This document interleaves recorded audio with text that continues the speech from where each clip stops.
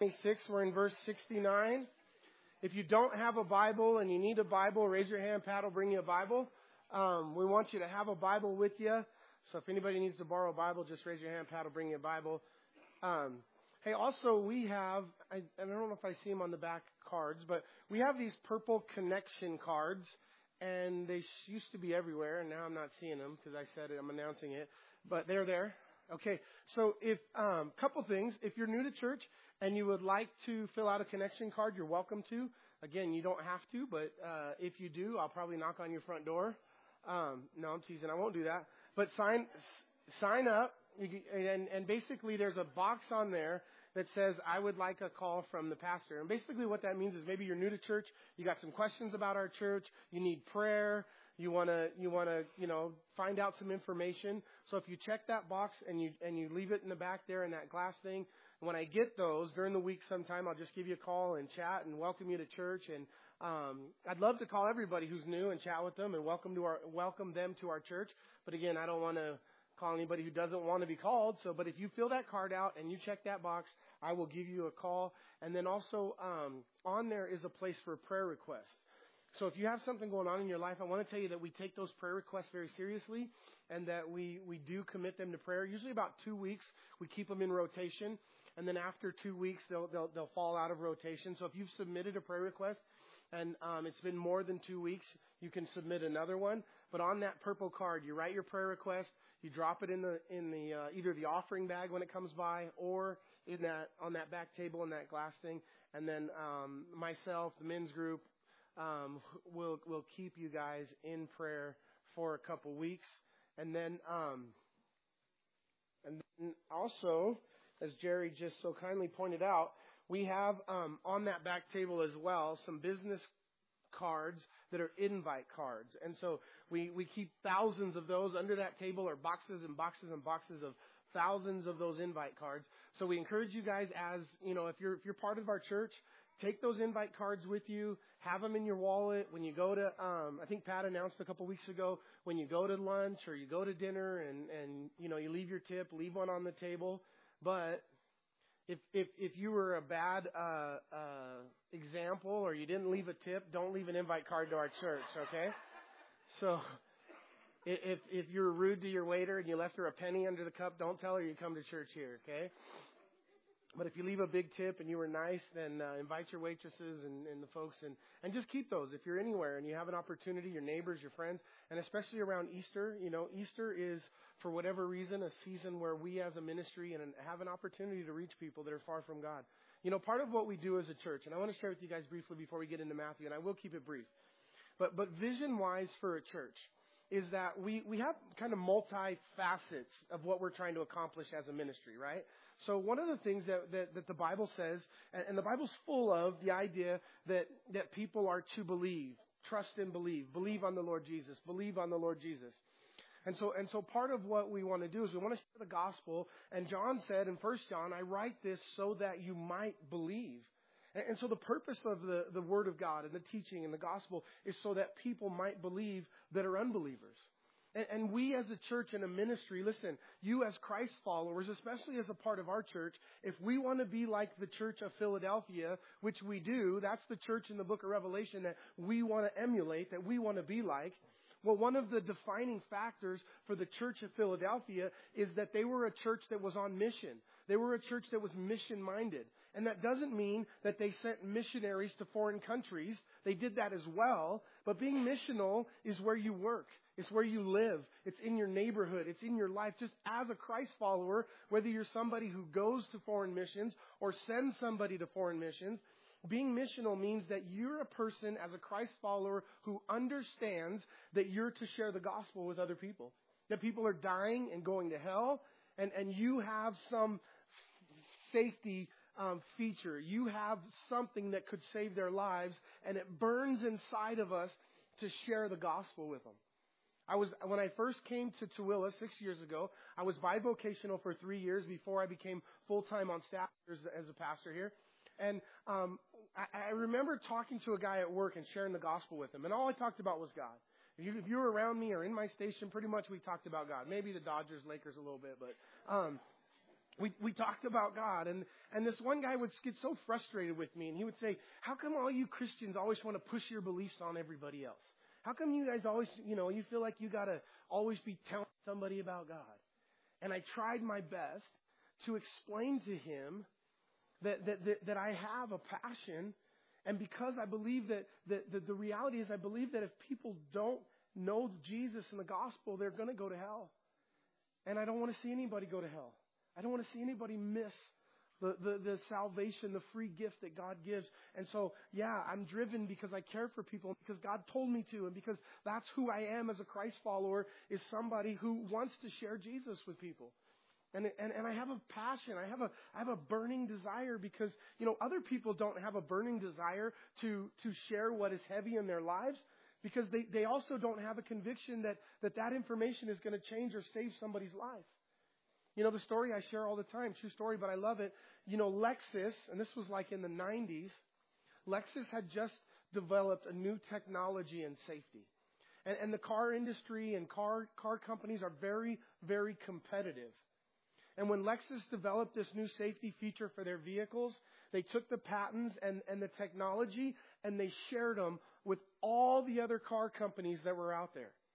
And they gave this technology and this development to any car company that wanted to have it or use it, because Lexus said that it was a matter of saving lives. And when it comes to saving lives, they were going to share that. And so for us as Christ followers, it can be a matter of saving lives. Now, again, we got to walk that fine line, right, between being somebody who's not afraid to share our faith, or being that Christian that's just annoying, being that Christian that's just, bothersome and that nobody wants to be around you, and they see you coming, they go the other way. You don't want to be that guy either. Or be that Christian that's just weird or obnoxious, or that Christian who takes the Bible and tries to beat everybody with it. You're going to go to hell, you sinner. That's not what Jesus did. That's not who Jesus was. You know what's crazy about Jesus? Crazy cool about Jesus? Do you know who loved to spend time and be near Jesus? Sinners, drunkards, wine bibbers, prostitutes, homeless people. I mean, the people that tended to flock to Jesus were broken people. And the people, do you know who Jesus repelled like a magnet turned the wrong way? It was the religious folks. It was the self-righteous. It was the Sadducees and the Pharisees who couldn't stand Jesus. But again, we want to be Christ-like, and we want to be missional. Now, again, I said short, and then I didn't, and I started not to get short here, so I got to shorten this up. Okay, promise. Look, as a church, multifaceted. That's what we're talking about. Okay, so here's what we want to accomplish as a church, right? We want to see people when they come, if they don't know Jesus, we want to share some message with them. We want to present the gospel every Sunday. Every opportunity. We never want to miss an opportunity. We may only get it once. So every Sunday, somewhere in the message, somewhere in the day, we want to present the gospel, right? And share the gospel. But on the other hand, around, I see so many Christians who have been here for a while, who are growing in Jesus. They're already saved. And if all we did every week was share the gospel, and a salvation message and do evangelism, we call it, then we were not reaching the Christians. So we also want to teach the Word of God in such a way that's next level and that's a little more meaty and that helps with the while, have some tools, equipping the saints to be disciples. That's called making disciples. And you know what? The Bible doesn't actually say anywhere to make believers. It says we're supposed to believe, and we have the Word of God that we might believe. But for us as a church, the Bible says to go, Jesus said, go and do what? Disciples. And being a believer is easy. Being a disciple of Jesus Christ is hard. Being a disciple of Jesus Christ is a cost of it. And I would bet, as I look around the room, some of you do church, but you haven't decided that you want Jesus to be the Lord of your life, over every area of your life, and become a real disciple of Jesus Christ. And so we want to do church, but there's a cost of discipleship. And here in our church, it's a big deal. We make a big deal of it. We really make big efforts to tell people the truth that becoming a believer is salvation. It's important. But after you become a believer, that's just the first step. And then we want to see you become a disciple of Christ. And the cost of discipleship is everything, of being giving and trusting. But I'll tell you, there's nothing better. There's no better place to be in life than be in the will and under the umbrella of God's protection and love as a disciple of Jesus Christ. You know, if I taught a math class and I had, let's say, kindergarten through 8th grade, and if I taught my kindergarten through 8th grade math class 1 plus 1, so what's my 8th graders going to think? They're going to be dying. They're going to be bored. They're going to be shooting spit wads at me. You know? But if I teach advanced algebra, what's going to happen to my kindergartners? They're going to shoot spit wads at me. They're going to be upset. They're going to be killing each other, pulling each other's hair out. It's going to go so far over their heads. So you can't teach math to kindergarten through 8th graders effectively. But yet, in essence, the Bible says that as Christ followers, some are babes in Christ, and praise God for them. That's why we exist, is to see people that are far from God be brought near to God. That's our vision here. And so when God brings people that are new, and maybe new to the faith or new to the church, there's a process where they have to grow. And there may be, and I don't want to offend anybody, but there are kindergartners in the analogy. They're new believers. They don't know the basic tenets of Christianity. But if all I did was teach 1 plus 1 on Sunday morning in church, I'm going to lose my 8th graders. But if all I did was teach advanced math on Sunday morning and the heavier matters of the gospel, then I'm going to lose my kindergartners. So what we have to do as a church, as a people, as a group, as a ministry, and something I try to do very, painstakingly, is create a message that has a little bit for everybody. Amen? A little bit of gospel preaching, a little bit of something where it's salvation message, something that challenges a seasoned believer, and it's a craft. It's difficult sometimes to reach the kindergartners and the 8th graders in one setting and one message. But again, for us as a ministry, we have to have a heart for the lost. We have to be missional. What are we doing if we're not trying to see people who are far from God being brought near to God? Some churches focus on that. It's called evangelism. They want to see lost people saved, and they're really good at it. And that's great. And other churches, man, they're discipling churches, and they don't do a ton of evangelism, but man, they're really helping Christians grow and doing advanced Bible studies and teachings, and Christians are being discipled and equipped and trained. And sometimes these two ministries, the discipling ministry and the evangelistic ministry, they throw rocks at each other because unfortunately that's what we do as Christians sometimes. And they say, how come you guys aren't doing more discipling? And how come you guys aren't doing more evangelism? But that's not where we want to be. We want to say, hey, God's gifted them in discipleship. Let them disciple, and we'll evangelize. And once we evangelize, we'll send them over there to get discipled. And we're glad that they're evangelizing because they're making believers, and we're not good at that. And then the believers can come here and get discipled. And together in the body of Christ, we do that. Now, Calvary Chapel, you guys, just so you know, our vision is kind of multifaceted. I think what we try to do here is a little bit of both. I don't know how well we do either side, but we put a big emphasis on discipling. But we also put an emphasis on evangelism, and we try to walk the line between being a church that's evangelistic and reaching out to the lost, and also a church that's discipling at the same time. Amen? So I just want to kind of share that vision with you guys. Let's get into our Bible study today. We got lots to cover. Hey, Dan, can I have a glass of water, dude? My throat is like dying. Thank you. So let's look at verse number 69. It says, now Peter sat outside in the courtyard, and the servant girl came to him saying, you also were with Jesus of Galilee. I'm in Matthew chapter 26 in verse 69. And in verse 70 says, but he denied it before them all, saying, I do not know what you are saying. And when he had gone out to the gateway, another girl saw him and said to those who were there, this fellow was with Jesus of Nazareth. But again, Peter denied with an oath, I do not know the man. And a little later, those who stood by came and said to Peter, surely you also, thanks brother, surely you also are one of them, for your speech betrays you. So Peter, remember the last verse we read at the end of last week's message, where we ended was where Peter followed Jesus at a distance. We were in the Garden of Gethsemane. And by the way, I'd like to assign a little bit of homework. So get out your pens and your papers and write this down. I want you to write down John chapter 17. John chapter 17. I encourage you guys to take notes during the sermons, and it'll help the way you learn. It'll improve the way that you retain information. And so it's just practice to write some things down. So John 17 is the prayer that Jesus prays in the Garden of Gethsemane. And we didn't take time as we walked through the Garden of Gethsemane last week to pull out and go to John 17. But I'd like for you to do that. I was going to do it this morning, but we're not going to have time. So read John 17. It's the prayer that Jesus prays as he's in the garden. We know what he prayed. He prayed 3 times. Lord, if this cup could pass from me, but nevertheless, not thy will, but your will be done. Not my will, but thy will be done. And so Jesus is in the garden. The soldiers come. Judas kisses him. And where we left off last week, they were taking him to the house of the high priest to begin at late night, 10, 11, 12 o'clock at night. They were beginning an illegal trial that was going to go all through the night. The Sanhedrin and the religious rulers of Jesus' day who were in charge were breaking all of their own rules. You were not allowed to have a trial at night. You were not allowed to assign capital punishment before a 48-hour deliberation on the verdict. They went through the entire illegal trial starting around midnight and all the way through the morning. And by 9 a.m. the next morning, Jesus was on a cross.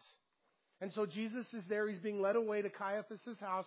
And it says that Peter was following at a distance. And that's where we end last week. And we said as Christ followers, obviously, you don't want to follow Jesus at a distance. It's dangerous. And I see it and I've lived it, you guys. Where we want Jesus and we know it's true and the God has spoken to us enough in our lives. The Holy Spirit has touched enough of our lives that we're not struggling intellectually with the truth of it, but we're struggling with the practice of it. And we're liking and we're doing some things in the world that are breaking the heart of God or that are really affecting us negatively because they're against God's will for us. And God is a good Father, doesn't want us doing those things. But we like some of those things that we're doing. Sin is fun. If sin wasn't fun, none of us would do it. Don't look at me like I'm crazy. Sin is fun. It's enjoyable for a season. And then you get an invoice from the devil of what he's going to charge you for what you enjoyed. So it's fun for a season. And we like those things, and so we want to follow Jesus at a distance. We want God, but there's things that we're doing where we would be embarrassed if Jesus was sitting next to us. So in essence, we say to Jesus, let's go in the fire room and let's you hang out there and I'll be back. And we want to leave Jesus compartmentalized in our lives in a different area so we can go and have some fun. We don't want him to leave. We don't want to leave him. We just want some time to spend in another room where he is not. And that's following Jesus at a distance. And it's dangerous. It's dangerous what happens as we get outside the umbrella of God's protection for our lives. As we get outside the umbrella of God caring and loving and guiding and leading the decisions that we make in our life. And so Peter is following Jesus at a distance. And now he comes to the fires and he's trying to blend in and just see what's going on without getting noticed. And a little girl comes to him and says, "You are a friend of Jesus." And he begins to curse. And you know what the reputation of sailors is that they can curse pretty good, right? That's why we say he curses like a sailor. Well, Peter was a sailor. And I'm sure he knew how to curse pretty well. And the fact that he had no qualms cursing at a little girl is a problem. And that's the condition that Peter is in following Jesus at a distance. And he begins to curse. And he begins to get mad. And he goes up. And she comes back a second time. "You are with Jesus. Your speech betrays you." Peter spoke with a certain accent. And it came from the area of Galilee. You guys know anybody that speaks with an accent? How about Don Corleone? "Hey, I need you to do me a favor." Horse heads of the bed. Somebody from New York. "Hey, give me a cool. Give me a cool." How about from Louisiana, where my family's from? In Louisiana, when my uncle wants me to roll the window up, we're driving in the car, he wants me to roll the window up. He says, "Hey, Chris, put some glass in that hole." All right. Roll the window up. When he wants to ask me if I've been lifting weights or if I've been working out, he comes over. My Uncle Henry, amazing guy. He's always trying to encourage me, say something to make me laugh. And he'd say, Chris, Chris, you look good. You say, you been picking up them weights, boy? That's his way of asking me if I've been working out, picking up weights. You been picking up weights? Don't get me started. I was going to start telling Cajun jokes. But your speech betrays you. And he spoke with a certain accent, Peter did. And so they knew that he was a man from the Galilee. And Peter is getting more and more upset. He's doing something that starts with following Jesus at a distance. And then it reaches the point where he's warming himself at the enemy's fires. I'll tell you where you don't want to be in life. You don't want to warm yourself on the enemy's fires. And then the little girl comes to him. And he begins to deny that he even knows Jesus. Can you imagine in your life? If a coworker, if a friend, if a family member says, hey, are you a Christian? Do you go to church? And you said, no, I don't even know that guy. Denying Jesus, and Peter, who becomes or is, and for all of eternity, an apostle of Jesus Christ. Do you know that Peter's name is written on the foundations of heaven? In the book of Revelation, it says that the walls of heaven, New Jerusalem, have 12 foundations. And upon the foundations are written the names of the apostles, the 12 apostles, each with their own name. And on the 12 walls, the 12 gates, the names of the 12 tribes of Israel, Peter's name, for all of eternity, that's eternal heaven. For all of eternity, Peter's name is written on the foundation to the city of heaven. And Peter is there denying Jesus. And he begins to curse at this little girl and say, I don't know the man. Now you remember that Jesus predicted and told Peter, remember Peter, he stood up and he said, Lord, even if all these deny you, I'll never deny you. I'll even die for you. And then he tried to prove it in the garden. He took out his sword and he tried to fight 600 Roman soldiers. Thankfully, Jesus didn't let that happen. And Jesus healed Malchus's ear and told Peter, put his sword away. And now Peter is getting ready to remember what Jesus said when he said, Peter, you'll deny me 3 times before the cock crows. Now, some of the things we see in the Bible, we don't think twice about it. But I want to tell you, remember 2 weeks ago we read, and Jesus told the disciples, go into the city and you'll find a man where you're going to prepare the upper room. What did he say you would find the man doing? Anybody remember? Doing what, Jay? Carrying water. Yeah, carrying water. When you see a man carrying water, that's the guy I want you to go up to and tell him we're going to use his house for the Last Supper. But it was very unnormal, even like in Africa, men don't carry water, women carry water in the other cultures.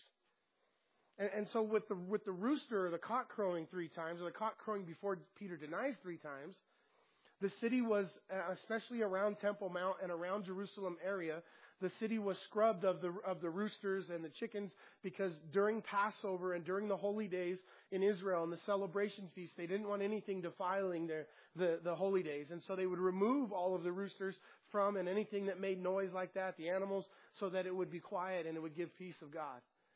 And so there shouldn't even have been any roosters there. So that was a miracle in itself. And in verse 73, or in verse 74, it says, then he began to curse and swear, saying, I do not know the man. Immediately a rooster crowed, and Peter remembered the word of Jesus, who had said to him, before the rooster crows, you will deny me 3 times. So he went out and wept bitterly. Now, the other gospel tells us that at this moment, Jesus was being led away. And as Jesus was being led away, and Peter is there cursing at the little girl, he hears the cock crow. He remembers the words of Jesus, and at that point, as Jesus is walking by, he makes eye contact with Peter. And what do you think Jesus' eyes said to Peter? You dirty, rotten scoundrel. How could you deny me? Wait till they take me out of these handcuffs. Nobody was holding Jesus in handcuffs. I'm positive that Jesus said to Peter with his eyes, Peter, I love you. Peter, I love you, man. I so love you, dude. You're going to be all right. We're going to work this out. I love you. You know what Jesus said? After Jesus died on the cross, he rose again. He didn't see Peter originally. First, he saw the women. And he told the women who came to the tomb. And Jesus first appeared to Mary. And he said to her, go and tell the disciples that I'm here. And Peter. Why? Because Jesus loved Peter so much, man. And Jesus was reaching out to Peter. Jesus knew that Peter needed a little extra attention in this moment. He was discouraged. He was bummed out. He went out in this moment and he wept bitterly. Have you ever wept bitterly? To weep bitterly. I've wept bitterly at my own sin at times. And here Peter is weeping in his own sins. I've wept bitterly at other times for other reasons. But when you weep bitterly for your own sin, when your heart breaks because of what you've done and it's not what you want to do, it's not who you want to be. It's called repentance, the Bible says.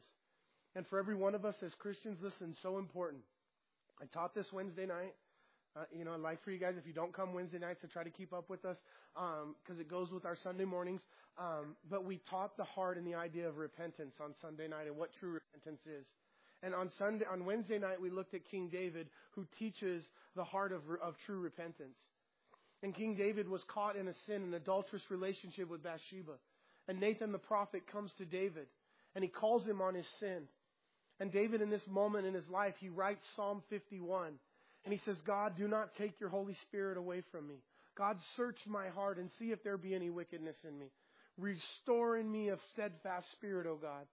Lord, sacrifice you do not desire, or else I would have given it. But a broken and a contrite heart, that, O Lord, you desire. And David is repentant, and David committed some terrible sins.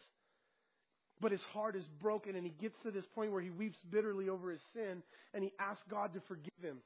He asks God to wash him clean. And listen, for all of us, it's an everyday practice. The rabbis say it's a conduit that carries electricity, and it constantly lives between you and God. Confession and repentance. And that as you break God's laws and God's heart, and you do things in your life that are sin, you ask God's forgiveness. But you know what? True repentance is different than being sorry you got caught. And God knows the difference. And what God desires in you is a broken and a contrite spirit. Listen, if you feel in your life and in your heart over some sins you've committed, condemnation, and it's something that is pushing you away from God, I want to tell you that's not from the Holy Spirit. That's not from God. The Bible says there is now therefore no condemnation for those who are in Christ Jesus. Sometimes what the Bible says, you know the number one job of the Holy Spirit? The Bible tells us, Jesus told us, words in red. He said when the Holy Spirit comes, He will convict the world of sins. We call it the conviction of the Holy Spirit. And the Holy Spirit's job is to gently or strongly or violently, whatever way He needs to, tell you that what you've done is sin in your life and convict you of that sin. It's the work of the Holy Spirit of drawing you and calling you and making you more Christ-like. And as the Holy Spirit begins to convict you, you need to know and have and understand a biblical heart of repentance. It's how we relate to God. It's how we relate to each other, right? If your husband and your wife does something dumb, now my wife doesn't understand what that is because I've never done anything dumb before. She hasn't figured that out yet, but one day she will. But how do you make it right? You go and you apologize and you say, I'm sorry. I don't want to do that anymore. Please forgive me. And we do things to make our relationship right with our husbands, our wives, with our friends when we make mistakes. And with God, it's no different. We have to understand and we have to develop a real heart of repentance. And believe me, my wife knows when it's phony. She knows if I've come to her and I've told her, or I just want to get by, or, and she knows when I'm sincere. And God knows when we're sincere. But God wants you to have a heart that just loves Him. And if you do, you'll be broken. Now, there's a trick, because everything that God does, Satan has a counterfeit for. So what Satan does in your life is Satan brings condemnation. Somebody say Romans 8:1. You guys all have that verse memorized, right? Let's repeat it together. There is therefore now no condemnation for those who are in Christ Jesus, to those who love God and are called according to His purposes. There is now therefore no condemnation for those that are in Christ Jesus. So when you hear that voice convicting you of sin, and you feel like the voice says to you, you're unworthy. How do you even call yourself a Christian? Why do you even pick up that Bible? Why do you even pray? What voice is that? That's Romans 8:1 voice. Condemnation. Right? How do you know? Because that voice pushes you away from the things of God. And what that voice tells you is to not do the things of God because you're unworthy. That's not God. That's the devil. You can shut that voice up. You can kick that voice in the mouth and say, shut your mouth. You're stupid. Shut up. That's how I talk to the devil. No, I'm just kidding. I don't talk to the devil. I never talk to the devil. I talk to Jesus. Let him talk to the devil for me. But the conviction of the Holy Spirit, how do I know the difference? Because if it's the Holy Spirit convicting my heart, the voice says to me, repent, pray, seek God, spend some time with the Lord, open your Bible. And the voice is calling me toward God to do the things of God. And then I very easily can know that the voices in my head, whether they're condemnation or the real work of conviction of the Holy Spirit. So Peter is greatly convicted here of the Holy Spirit. And Peter goes out, and like King David, Psalm 51, Psalm 32, he begins to weep bitterly. And he begins to repent. And then it says, now on to chapter 27. Let's get into 27 a little bit today, or maybe do half of it. It says, when morning came, all the chief priests and elders of the people plotted against Jesus to put him to death. And when they had bound him, they led him away and delivered him to Pontius Pilate, the governor. And then Judas, his betrayer, seeing he had been condemned, was remorseful and brought back the 30 pieces of silver to the chief priests and elders. So look at verse 3. It says that Judas was remorseful.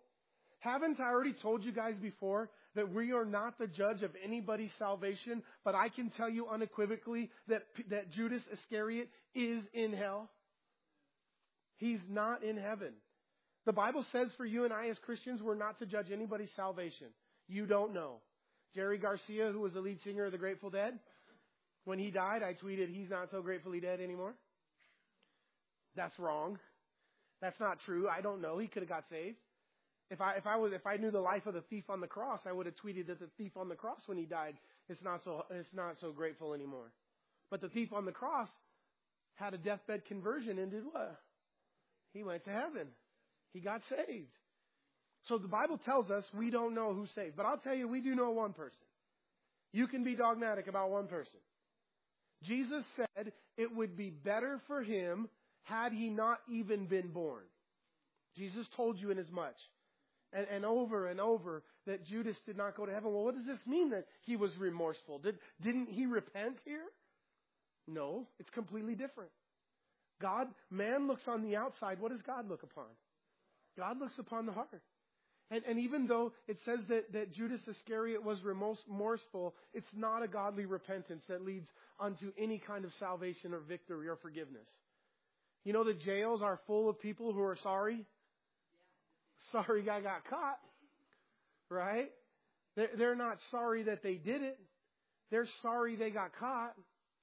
And so in these two cases, we see the difference between Judas Iscariot, who goes out and he's remorseful, but he's not repentant, and Peter, who goes out bitterly, and God radically changes his life. And it says in verse 4, saying, I have sinned and betrayed innocent blood. And they said, what is that to us? You see to it. And then he threw down the pieces of silver at the temple and departed and went and hanged himself. Peter committed suicide. This would be a good... Sorry. Yeah, that's okay. You know, I always have like Moses on the boat, and I have Noah on top of Mount Sinai, but you guys are tracking. Good thing you guys are tracking. Yeah. Peter didn't hang himself. Judas did. Now, again, on another day, on another Sunday, maybe we would unpack here suicide a little bit. We're not going to today. The Bible records only 2 suicides that I'm aware of. Ahithophel also went out and hung himself. He was an advisor to David. He sat at David's table. We've been studying that coincidentally enough on Wednesday nights in 2 Samuel, 1 and 2 Samuel. But Ahithophel is a forerunner for Judas Iscariot. He's a type of Judas Iscariot. He betrays David, who's a type of Jesus, and then he goes out and hangs himself. Some people say Saul fell on his own spear. Samson committed suicide, but I don't think it's in the same category. Saul was in a battle and he was mortally wounded, and he finished himself off. And then later it says that an Amalekite gave testimony that he killed Saul. We don't know which is true, which really happened, if the Amalekite was lying or telling the truth. But we see Ahithophel, and we see here Judas Iscariot, who went out and hung himself.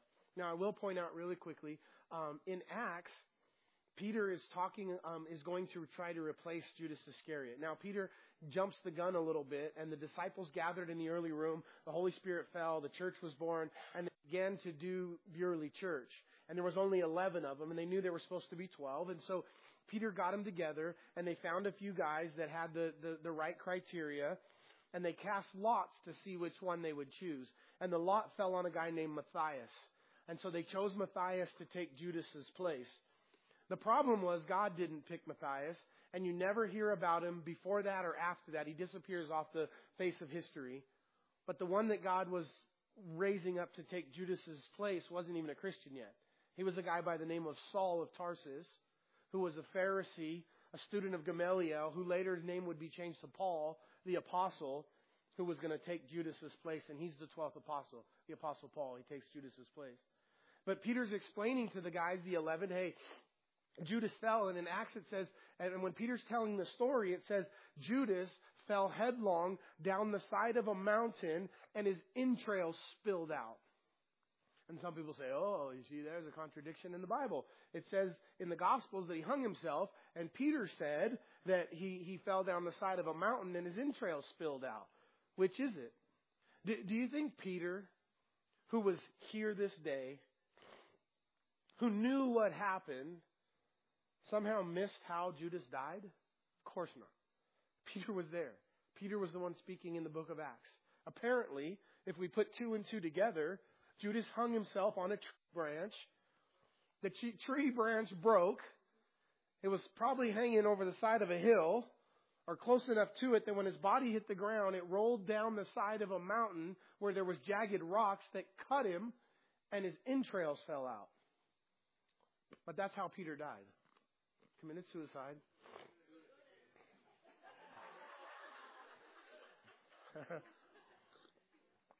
I'm just making sure you guys are awake.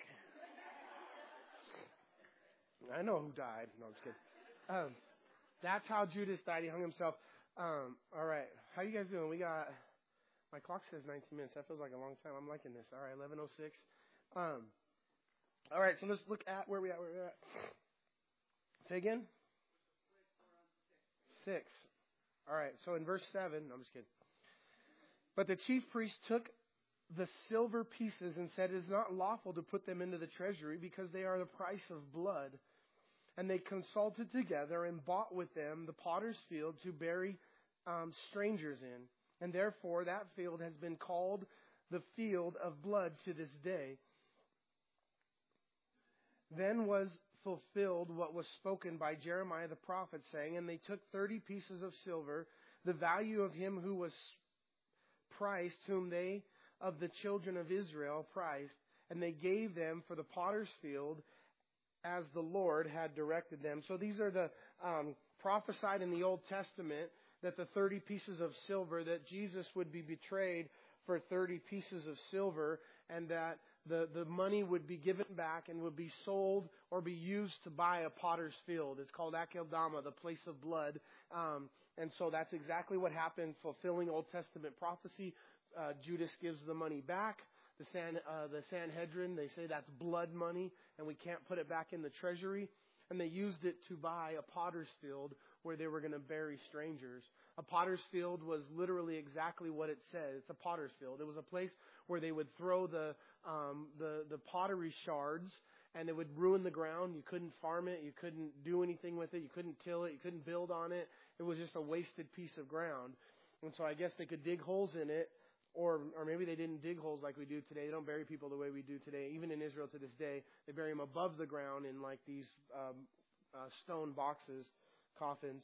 In verse 11 it says, now Jesus stood before the governor, and the governor asked him, saying, are you the king of the Jews? And Jesus said to him, Somebody. It is as you say. Was Jesus the King of the Jews? Is Jesus the King of Kings and Lord of Lords? That's what he said. Amen, right? Jesus is the King of Kings and Lord of Lords. He is the King. You know, one of my favorite verses about Jesus and about Jerusalem, it says, and I don't know what it is about it, but I just love it. It makes me kind of feel like, I don't know. But it says that Jerusalem is the city of the great King. Jerusalem is the city of the great King. And so in that, Jesus is the great King. And he said, it is as you say. And while he was being accused by the chief priests and elders, he answered nothing. And then Pilate said to him, do you not hear how many things they testify against you? But he answered him not one word, so that the governor marveled greatly. Now, part of the prophecy in the Old Testament that had to be fulfilled is that Jesus would not answer his accusers. And so we will find some places where that is fulfilled and Jesus is absolutely silent before his accusers. And there's another place where Jesus does give answers and does say things. And here in this case, he's going before two different acting high priests at the time, Annas and Caiaphas. Now, one of them was the high priest. One of them was his son-in-law was the acting high priest. Annas was the big baller. He was the boss. He was like the Don Corleone of Jerusalem of his day. He was a gangster. He became very rich and very wealthy. And he was the one who Jesus was turning over his business in the temple. Do you remember Jesus went into the temple several times and turned the tables over because the priests were getting very rich, robbing all the million people that would come to the temple every year at Passover to make sacrifice. And so Annas had become very wealthy and rich, and he turns it over to his son-in-law, Caiaphas, who is the acting high priest. And as Jesus is going back and forth between them, and it says in verse 15, it says, now the feast of the governor was accustomed to releasing to the multitude one prisoner whom they wished. And at that time, they had a notorious prisoner called Barabbas. Do you guys have your margin there? Do you have reference margin Bible? If you have a reference margin Bible, next to verse 16 in your reference, it'll say Jesus Barabbas. The word bar in Hebrew means son of. What does the word Abba mean in Hebrew? Father. So Barabbas' name, Bar Abba, Barabbas, is son of the Father. His first name was a very common name in Jesus' day. Anybody I already told you, but what Barabbas' first name was? It was Jesus. Today, that would be very equivalent to Joshua. Do we have any Joshuas in here today? Nobody? No Joshuas today. All right. I bet you we got about 7 Brians, though. Brian is like a Utah thing. So, Jesus Barabbas is his name, son of the Father. And it says that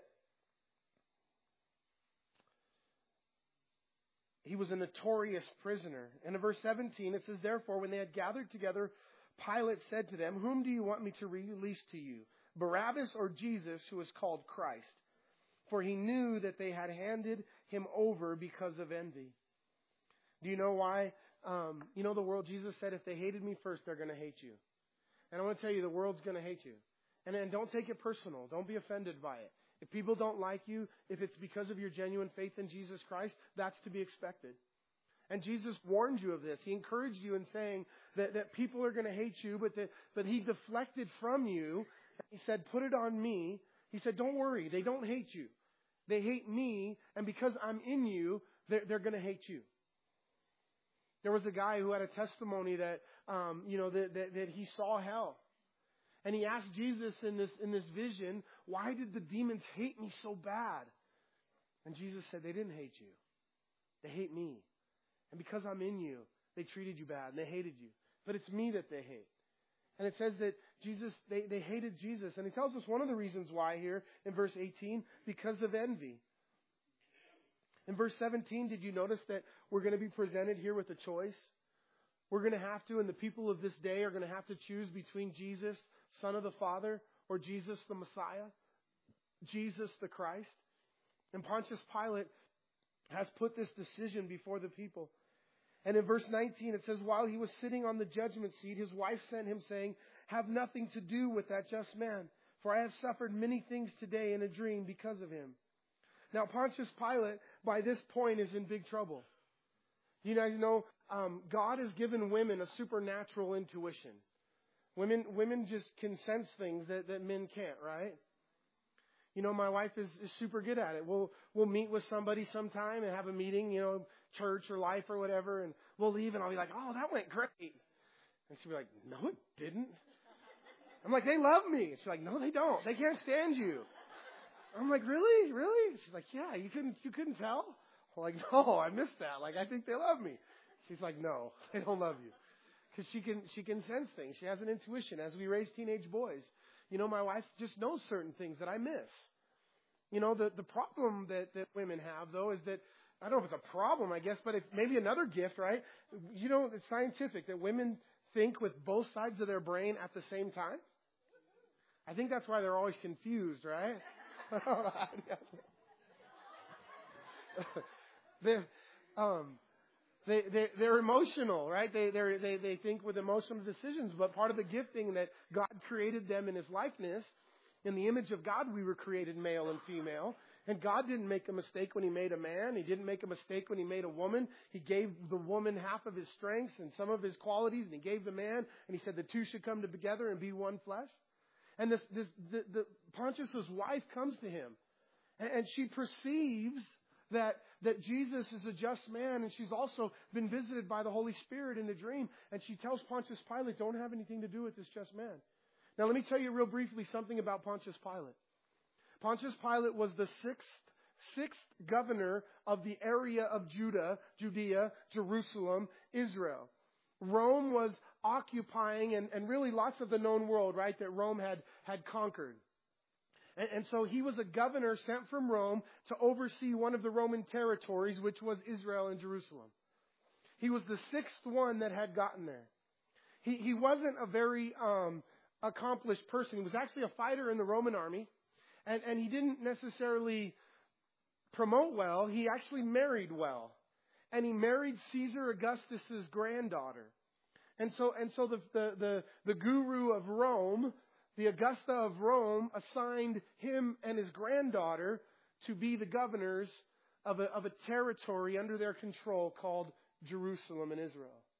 And so when Pontius Pilate first came into Israel as the new governor, as you guys know, if you've seen any of the movies, it's all accurate in that point, that the Roman soldiers, when they march, when they travel, just like we have on some of our flagpoles, we have that eagle that sits on top of our flagpoles, and we would have a signet and a staff, and we have a symbol.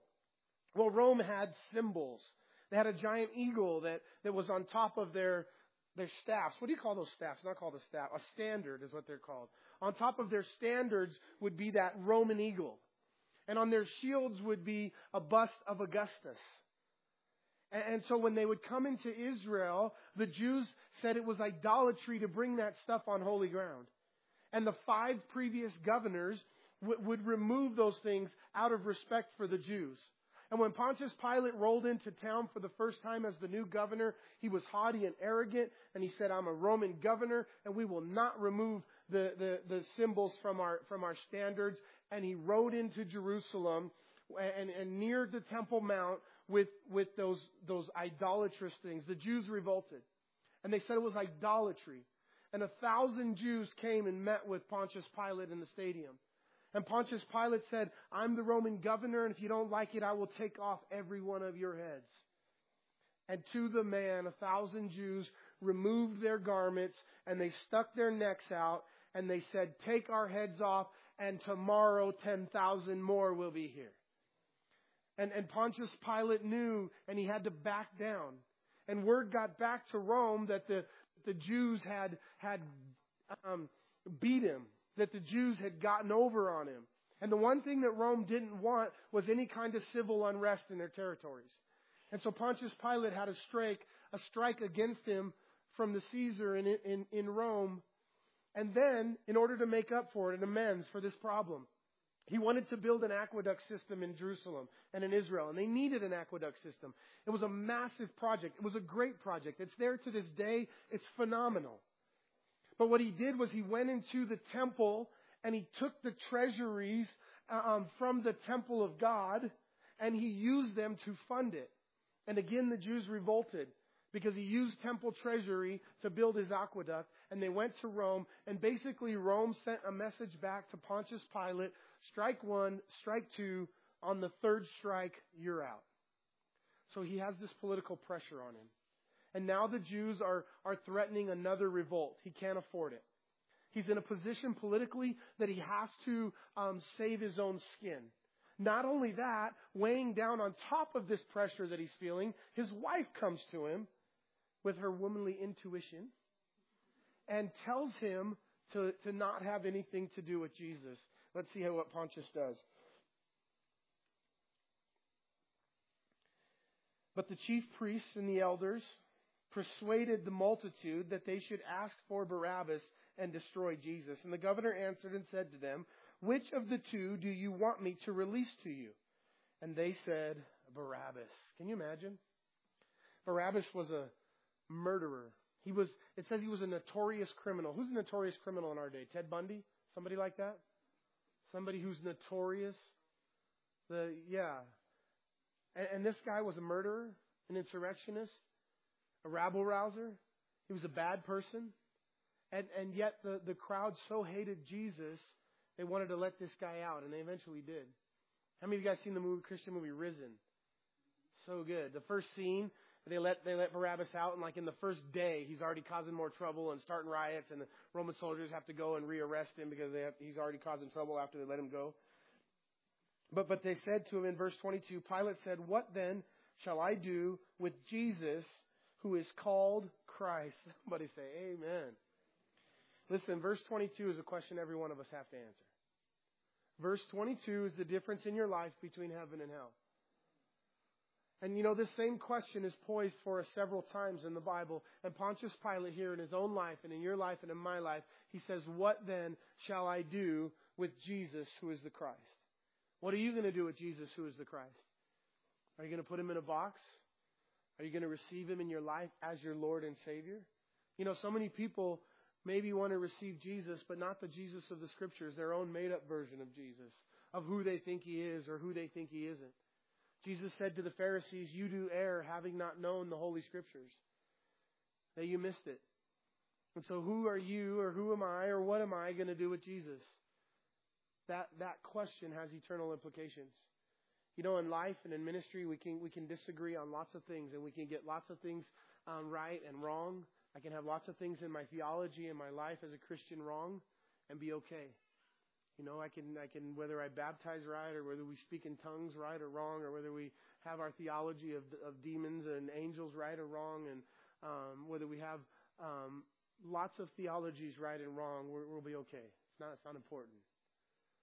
But who Jesus is and what we do with Jesus is absolutely important. It is a difference between heaven and hell. You know, you can't think you're going to go to heaven in Jesus' name and you got the wrong Jesus, and you don't have the Jesus of the Scriptures. It's just not going to work. You know, I had I'll skip it because I got to go on. You know, this same question, right? Jesus asked. Do you remember when Jesus gathered with his disciples at Caesarea Philippi in Peter's defining moment in his life? You are the Christ, the Son of the living God. And Jesus said, Peter, flesh and blood has not revealed this to you, but my Father in heaven. Peter said, you hear that, guys? Father in heaven speaks to me. It was Peter's moment. It was his day in the hot sun. Well, on that day, as they gathered at Caesarea Philippi, Jesus said to the disciples, who do men say that I am? And they said, some say John the Baptist, some say Elijah, others say you're a prophet, others say you're a good man and a teacher. And Jesus said, but who do you say that I am? And the answer to that question really defines your eternity. Who do you say that I am? And Peter said, you are the Christ, the Son of the living God. And Jesus said, that's when Jesus crowned Peter and said that Peter, flesh and blood has not revealed this to you. So Pontius Pilate gives us the biggest choice in our life. And they said to him, he said, what should I do with the Christ? And their answer? Sad, right? Let him be crucified. And then the governor said, why? What evil has he done? But they cried out all the more, saying, let him be crucified. And when Pilate saw that he could not prevail at all, but rather that a tumult was rising, he took water and he washed his hands before the multitude, saying, I am innocent of the blood of this just person, you see to it. Pontius realized that Jesus was just. Jesus had done no crimes. They really had no crimes to accuse him of. The only crime that they had to accuse him of was when the high priest, just in the last chapter, asked him if he was God. He said, yes, it is as you say. The high priest tore his clothes, and he said, we have no further need to accuse him any further. He's committed blasphemy. Now, the Jews did not have the right to capital punishment. When it became an occupied Roman territory, they lost legally their right to capital punishment. Now, we know, right, as you process that, you think, well, hold on. Didn't the Pharisees throw that woman at Jesus' feet and say to stone her because she was caught in the very act of adultery? In the book of Acts, in a few months, in a few years, isn't Saul standing there while they kill the first martyr of the early church, Stephen, by stoning him to death? So the Jews still did. So apparently, they threw one in here and there. Maybe just apart from the Roman soldiers or Roman government knowing it. But the Jewish way of execution was what? Stoning. Some of you guys like that, huh? I want to do stoning. I want to get stoned. No, I'm just kidding. If you want to, I forget. Somebody used to tell me if you want to smoke dope, light your hair on fire, you'll be a smoking dope. So the stoning, but the Romans, that wasn't their form of crucifixion, or wasn't their form of capital punishment. Their form of capital punishment was crucifixion.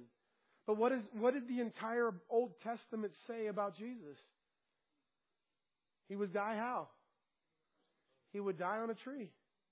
And he would die on a Roman crucifixion. And so if the Jews carried out, in this case like they did in other cases, their own backdoor capital punishment, it wouldn't fulfill prophecy. So they have to get the Roman government involved, and they have to get the Roman government to agree to crucify Jesus. Because at that point he would become a Roman prisoner. And he didn't break any Roman laws. He didn't break any laws, we know. But he was being accused of breaking laws according to Jewish custom. And so Pontius Pilate says, I wash my hands of this just man. Let me ask you a question, and we'll close in a minute. Can you wash your hands of the blood of Jesus? Can you just ignore and just say, I don't want to make a decision. I'm innocent of this. Leave me alone. I don't have to make a decision. You will have to make a decision. You can't wash your hands of the blood. You can't wash your hands of that decision and this choice. Pontius Pilate was given a choice what to do with Jesus, and he tried to take a neutral stance. I wash my hands of this innocent man's blood, and you guys see to it.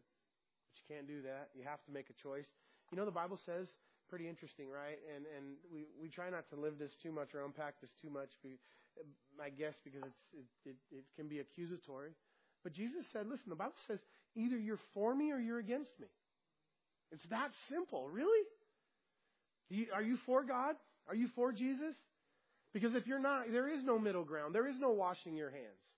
If you're not for Him, you're against Him. How many of you guys want to be against Jesus? Against God? Yeah, don't raise your hand. Because then I'll judge you. I don't want to judge you. I'm not called to judge you. I'm called to love you. I want to love you, so don't raise your hand. But anyways, we don't want to be against God. None of us want to be against God. And so here in verse 24, it says, when Pilate saw he could no prevail, wash his hands. And the people said, verse 25, and answered and said, his blood be on us and our children. And then he released Barabbas to them.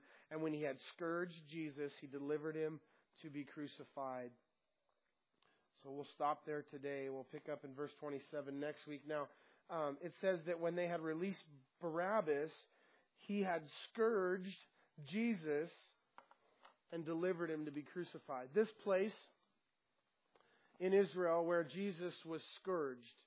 Now, this scourging that Jesus is about to receive from Pontius Pilate is part of his sentence was to be beaten with the cat of nine tails 39 times. The sentence was 40, but because they were merciful, it was -1, so you got 39. And the way that they would do this, and if you guys seen the Passion of the Christ, the Roman soldiers got really worked up, and it was so laborious, the beating, that they had to have two different Roman soldiers, one on either side of him, taking turns, and they had to be switched out. And the Roman soldiers were getting more and more angry. And it says that Jesus was in this scourging that we just read in just a brief sentence in this verse, was done with a cat of nine tails. It would have had some kind of handle, wooden handle, leather handle, and there would have been 9 leather straps that came off of it, and to the tip of each of the strap, they would put little pieces of glass or shards or something sharp, metal, on the tips of them. And as they would throw them over your back and pull them off your back, they would stick in and they would rip parts of your flesh off of your back to the point where your organs could be exposed. Many people died during the scourging. And because it was so painful, it was the way that the Romans would extract confessions from their people. And so as they began to hit you, every crime that you confessed to, they would take lashes off. And Jesus had nothing to confess, so he took all 39 stripes, all 39 lashes from a cat of 9 tails. The place where they beat him was on the Roman Praetorium. It was in the Antonia Fortress, at the bottom of the Antonia Fortress. And again, in your mind's eye, if you can see the Temple Mount, where Solomon's temple would have been in the day of Jesus. And on the corner there, where the Roman occupation was, they built up pretty tall a place called the Antonia Fortress. It was their military base. They wanted it up tall because they could see what the Jews were doing, and they could see around the Mount of Olives, they could see around the Kidron Valley, and they were up high. And so they had built that, and on the base level of that, right there on Temple Mount, next to Solomon's temple, on the ground floor, was a place called the Praetorium, where Jesus was brought to be scourged, where the very blood of Jesus would have covered and the floor and everything around it. And they took turns whipping him before they delivered him up and put a crossbeam upon his back. And he left the Praetorium at the Antonia Fortress, and he left from there. They put the cross upon his back after he had been beaten miserably. We already read where they put bags on his face and punched him and ripped his beard out and spit on him. And he's already been traumatically beaten this way, put the crown of thorns on his head. They cast lots for his clothes. And now they put him, sometimes they would lift you off the ground as well as they whipped you across the back. And Jesus took all 39 to the point where they had to rotate soldiers in to be able to perform it. He would have left there and he would have headed to the place of Calvary. The word Calvary means skull. Calvary is, the Greek word is Golgotha. It just means skull. It's where we get the name of our church from. The place of Calvary, Calvary Chapel. It's the place where Jesus died. And he would have led there, and the place from the Praetorium to Calvary is a famous stretch of road called the Via Dolorosa. And it's still there today. The Praetorium, and one of the coolest things we do when we go to Israel, and one of the most emotional places that I've ever been in all of Israel, is the actual stone cobble floor that was there in Jesus' day is still there in the floor of the Praetorium. There's a mosaic on it. They found some knuckle bones there because it says that the soldiers played dice for his clothing. They cast lots for his clothing. And we call them knuckle bones because literally they would use human knuckle bones for dice because they were six-sided. But that place in the Praetorium, we gather there when we're in Israel. And you just feel something. You just know from the Holy Spirit that this is the place. And when you stand in the place and it's there and it's preserved to this day, the very place where Jesus was scourged and beaten, it's just moving. And you thank God and you give God glory and you remember what happened there. It's a moving place to go when we're in Israel.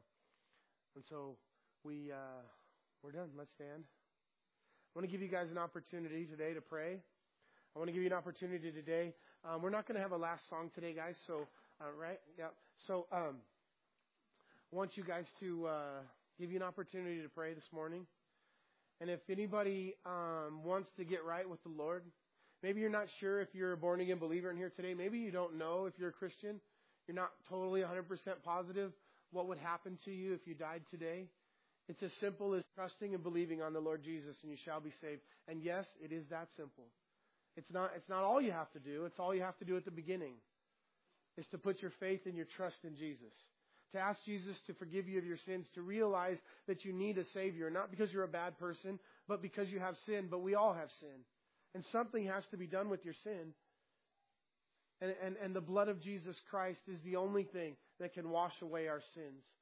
You know, through this whole process, the verse that God keeps giving us over and over and over again as we watch the last hours of Jesus' life is that He who knew no sin became sin so that we might become righteousness of God. Crazy powerful verse. Jesus who knew no sin became sin so that you and I might become the righteousness of God. How do you become the righteousness of God? What is the righteousness of God? It's right standing with God. How do you receive right standing with God? Jesus gave you that opportunity as He died upon a cross and He rose again on the third day. And you receive it by faith. And you receive the free gift that Jesus gave and ask Jesus to come into your life. You give Jesus your life. You say, Jesus, be the Lord of my life. And you can become the righteousness of God. Amen? Amen. If you've never done that, I want to pray for you now. If you've already done that, then we want to give you opportunity to recommit, to grow, and just pray with us together. Let's pray together out loud. Dear Lord Jesus, I want to become the righteousness of God. I want to receive the free gift of salvation. I realize I'm a sinner who needs a Savior. I believe that you died on a cross and rose again the third day. I ask you to come into my heart. I give you my life. Be my Lord and Savior. Fill me with your Holy Spirit. In Jesus' name, amen and amen. God bless you guys. We love you guys. Have a great week.